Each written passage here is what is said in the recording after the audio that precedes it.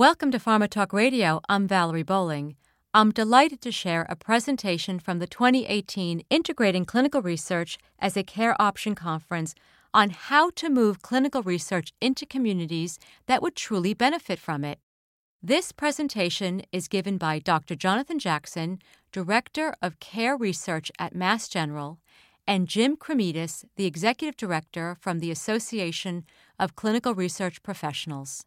The 2019 Integrating Clinical Research into Clinical Care, otherwise known as CRAACO, will take place April 29th and 30th at the Sheraton in Raleigh-Durham, North Carolina.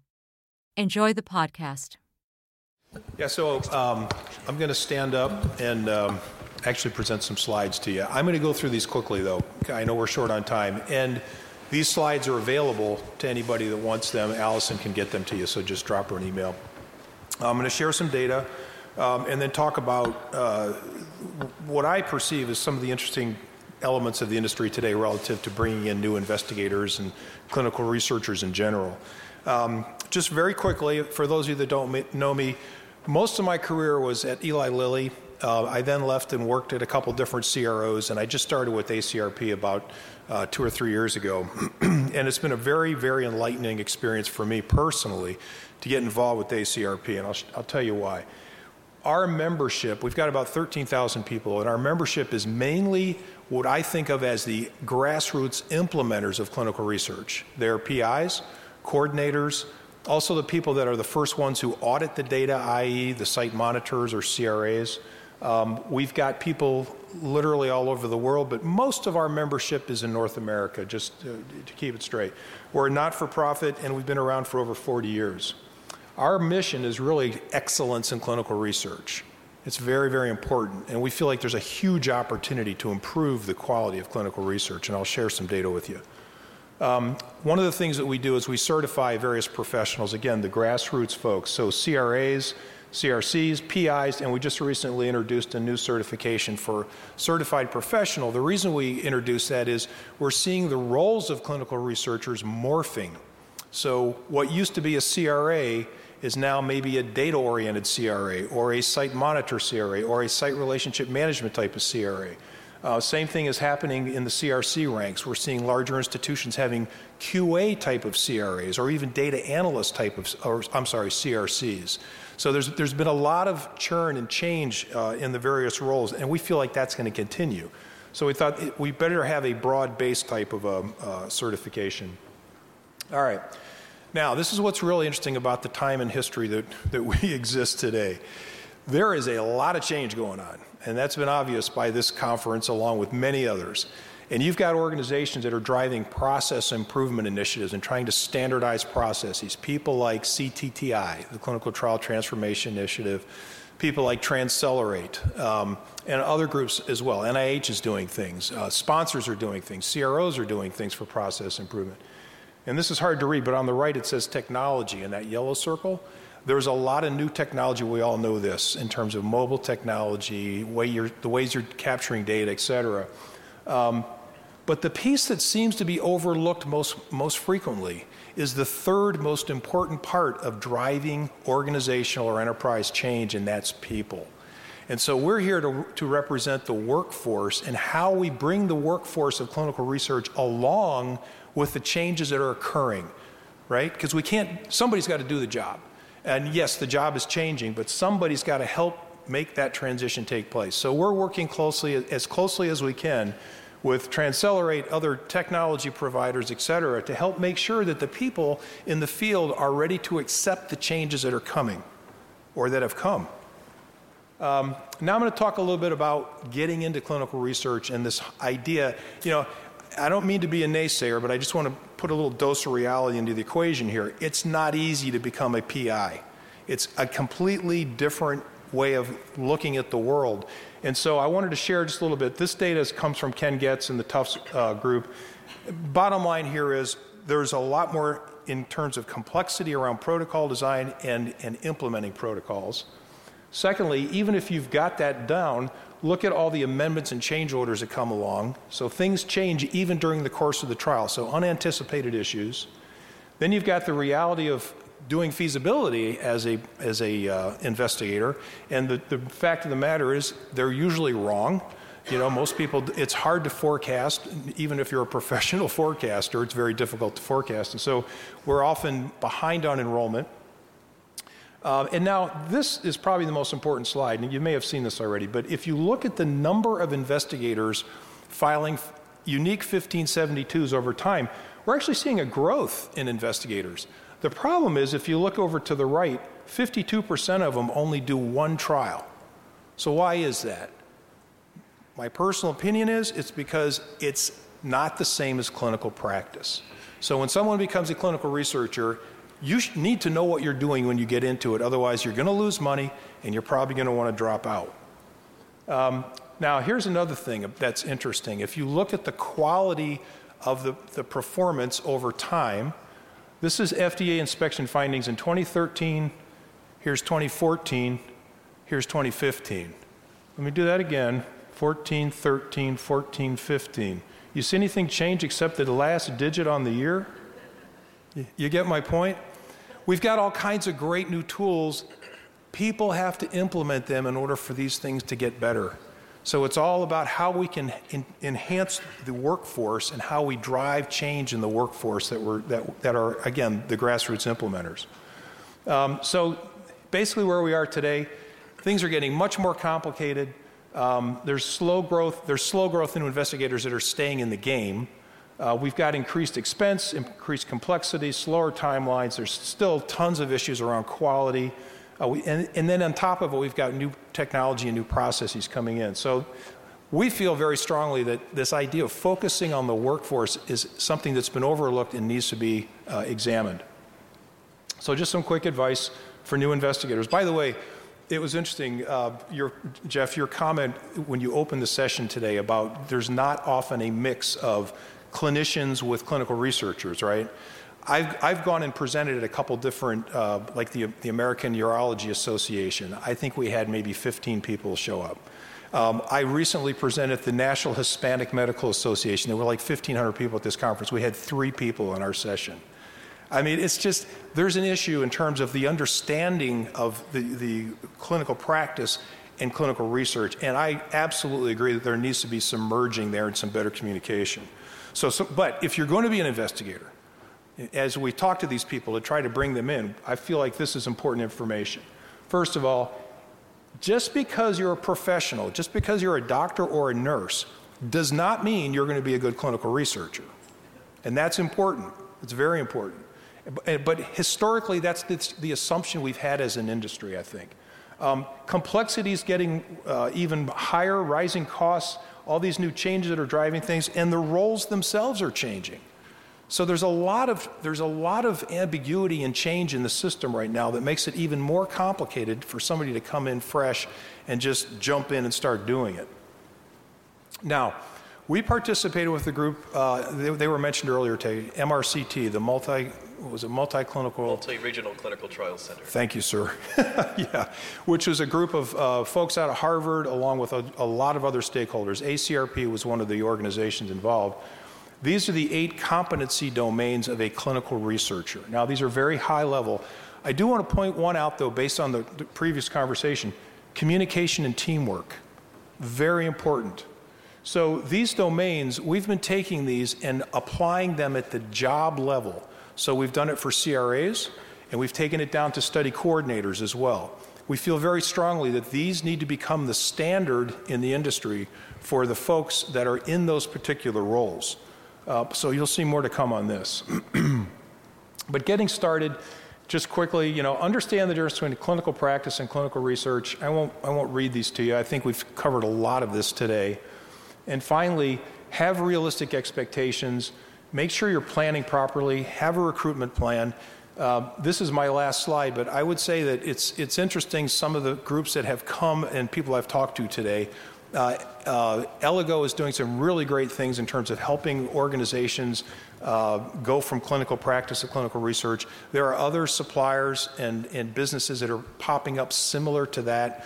So there's help. There's ways to be trained. There are organizations that can help you with staffing. And I think a lot of those are going to continue to grow as we see more and more of the integration between research and practice. So thank you. Jonathan. Thank you, Jim. I recognize that I am sort of the last thing between you and the end of this day. So I won't try to take up too much time.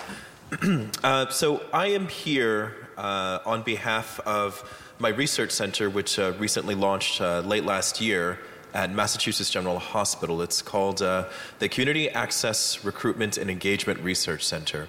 And the principal function of this research center is to try to quantify the black box known as recruitment and enrollment. Basically that anything prior to somebody signing on the dotted line of the informed consent document, I think too often we treat like black magic. Just the thought that multiple times today people have said basically something to the effect of somebody found this clinical trial because they knew somebody who knew somebody, or somebody found a clinical trial because they just happened to have a primary care doc or a specialist who was an investigator on the trial. I think what that means is we have to recognize that our system of accrual is inefficient at best. And so we can try to increase the infrastructure and the speed of communication and the ease for people to say yes. But I think at the end of the day, we have to recognize, just a couple of really hard facts. Number one, we are weird. We're the weird people. And the people who sign up for our clinical trials are also weird people. So that has, I think, a lot of really important implications for the quality of research that we're collecting and the way that we're going about collecting that information. So what I mean by weird is not just sort of to take pot shots at everybody in the room, but just recognizing the fact that the average American doesn't know a single scientist. Just doesn't know even one. I mean, they might be able to name Neil deGrasse Tyson or Bill Nye, but those two gentlemen aren't exactly shilling out for clinical research opportunities. So the average American that we're talking about, the average person who might be interested in these opportunities, has no idea that they exist. That's our starting point. Everything that we've talked about today in terms of trying to build the infrastructure and trying to make it easier for primary care docs in particular is, we're basically fighting over, a small percentage of Americans, maybe somewhere between 5 and 8%. We talked earlier in an earlier session about 0.5% of 3 million. What if we could try to design clinical trials in such a way, try to design the way that we reach out to primary care and the public in such a way that we could do an increase of 0.5% on 325 million. So that's looking at an increase of about 1.6 million people to clinical trial opportunities, and I think that's significant, and I think that's the scale that we need to continually aim for, rather than trying to ease connections and communications for people who already kind of know what's going on. So if I can just sort of leave you with one thought today, it's that we need to try to work on designing our protocols, designing our outreach, designing our communications to try to reach the individuals who might be eligible for our trials, but would have no idea that it's an opportunity that's available. And that's a hard thing to do. That's a really hard thing to do. So I did my original doctoral training in mechanisms of attentional control, which sounds really boring, but I think is kind of cool. What that means is that you are a weird one. Yeah, I am a weird one. So even within my discipline, I'm pretty weird. What that means is that we have to recognize that there are things competing for our attention. And just as a really clear example of that, I was sitting in the back of the room. So that means I was sitting behind all of you at today's meeting. And I saw what you were doing on your computers. I saw what you were doing on your phones. And I'm not here to call you out, but what I am here to say is you guys are the ones that care. You guys are the ones that really want to do this. And if you can't necessarily, and if you are finding that there are demands on your attention and your time at a conference that's dedicated to making clinical research as a care option, then how much larger is the lift for the average person not in this room. So, in terms of specific action plans and guidelines, I think we've had a lot of great suggestions. One suggestion that I want to particularly endorse or advance is the idea that we need to work on empowering individuals who might be interested in being involved. So that can, of course, occur at the primary care level, but frankly, we need to work on providing information to the public, to potential patients and potential participants, but frankly, that's going to be hard to do. We can't even get people to vote. So, we had to sort of have like this big election phenomenon that happened, and I'm going to leave it there to say nonpartisan, but it took 2016 for people to kind of wake up and care a little bit more.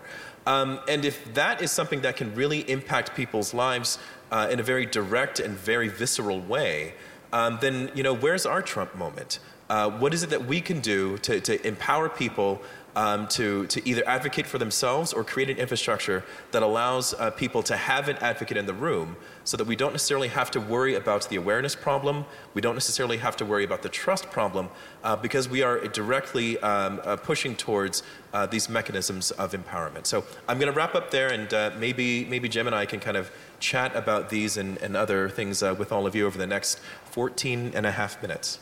Okay, so I have a question for you. So, over the last maybe 15, 20 years, there's been sort of this tidal wave of growth of patient centricity. And, it was talked about earlier today, engaging patients in protocol design, engaging patients in what really matters to them from an outcomes perspective. Do you think that's having any impact? So again, it depends on your reference frame, to kind of use a term from physics. So if your reference frame is, if we focus on patient centricity, does that get a higher volume of people in the door now compared to 15 years ago? Then I think you can make the argument that yeah, sure, like patient centricity has helped. But frankly, I think the problem that we're facing now is scale. So we've got new opportunities for new therapies. We are consolidating into clinical trial networks. We are faced with opportunities to improve the efficiency in terms of spinning up these clinical trial opportunities. But we are not necessarily matched with a concomitant increase in the scaling and the efficiency of recruiting people into our research trials. So patient centricity is all well and good, but I think it still falls short of the incentive structure that we need to build to get either primary care docs on board or primary care staff on board, and especially when it comes to reaching prospective participants. I think we still have some way to go before we're there. Okay. So another question for you. It was interesting for me as we listen to the various presentations today, we tend to talk about clinical research as a catch-all. And the truth is there's different kinds of clinical research, right? I mean, an observational trial is a lot different than a interventional phase 2 study, in a deadly disease, for example. Yeah, of course.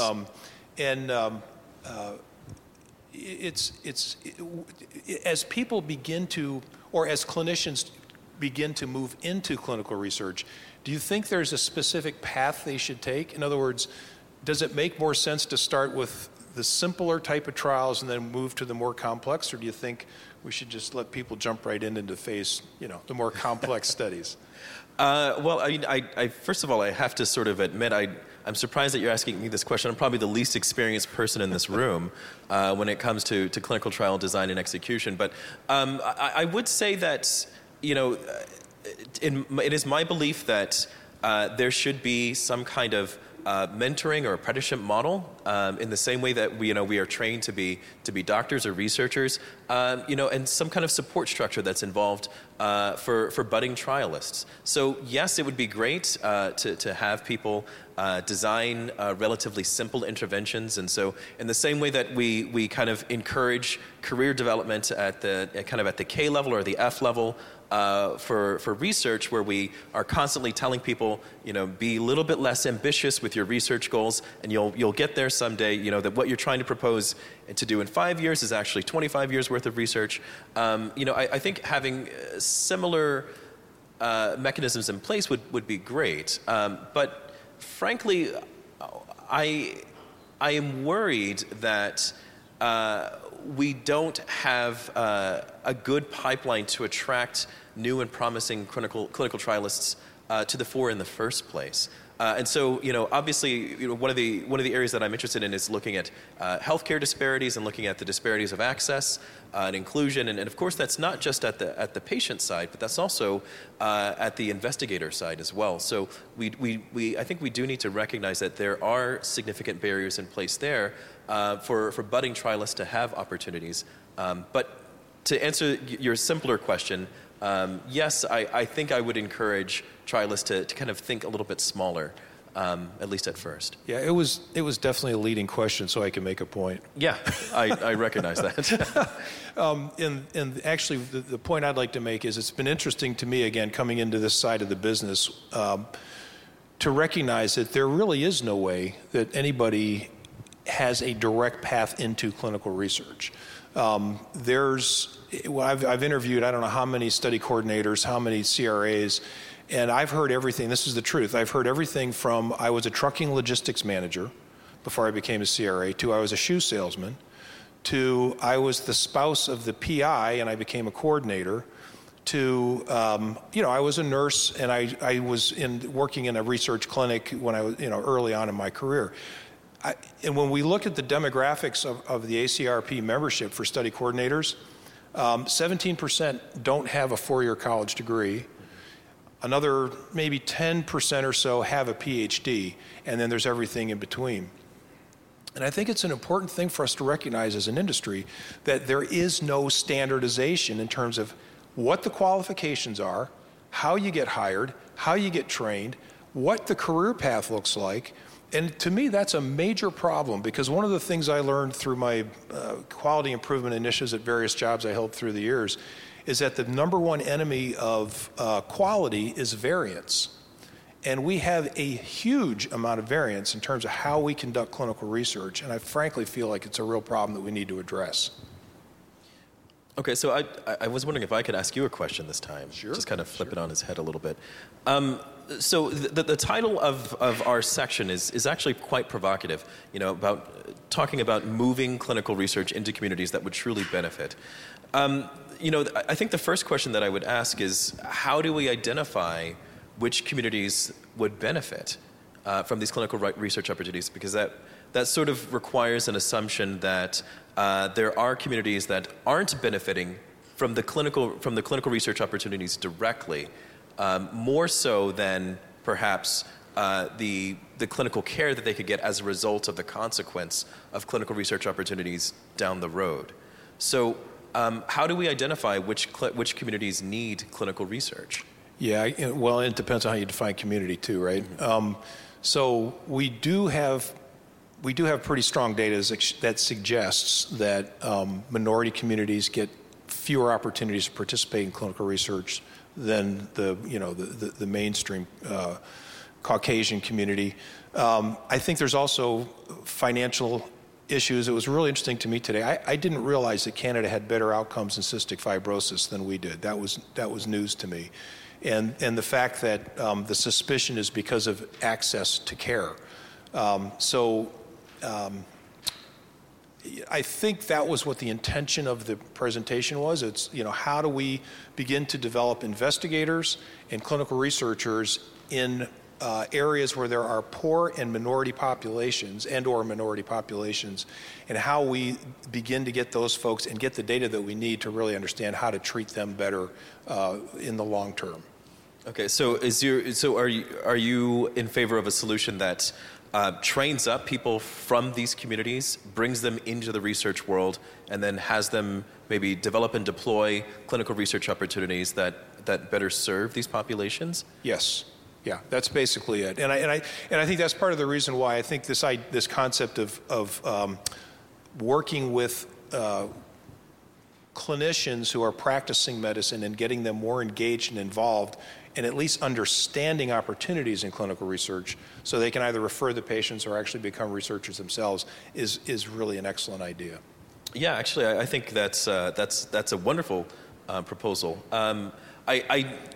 I would have to say that I am probably one of those kinds of people that you're talking about. So I grew up on a farm in East Texas, relatively poor, did not have great access to health care. I didn't have a primary care doctor for, I don't know, until I was like 17 or 18, and then I needed to have one in order to go to college. But I'm not sure that the solution is necessarily sourcing from those communities in order to kind of surface researchers and research opportunities. I think that's a great pipeline, but that does, my concern is that does sort of put a little bit of the burden on people who look and maybe think like me, where we are potentially constrained in our career opportunities, where we are looked at to deliver returns in essence, in trying to reach these communities of color. So, for example, that would mean that rather than being a researcher who's interested in attentional control, I'm looked at as a researcher who could bring people who look like me into clinical research opportunities. So, how do we avoid something like that? Ooh, that's a good question. That's not really the way that I see it, but I can understand why you would say that. To me, at least my experience, and this is what I've been told, I ran the patient recruitment group at Lilly for a number of years, and same thing at Quintiles. And what we heard a lot back from when we did surveys with various populations was, I would rather go to a doctor that feels and looks like me and has had my experiences. So that's the patient perspective that we've been exposed to. But I understand, I get your point, and I would agree. I don't think that it should put pressure on you. Does that make sense? Yeah, of course. Yeah. So we've got, I think, just a little bit of time left. Did you want to open it up for thoughts from the peanut gallery here? Any questions?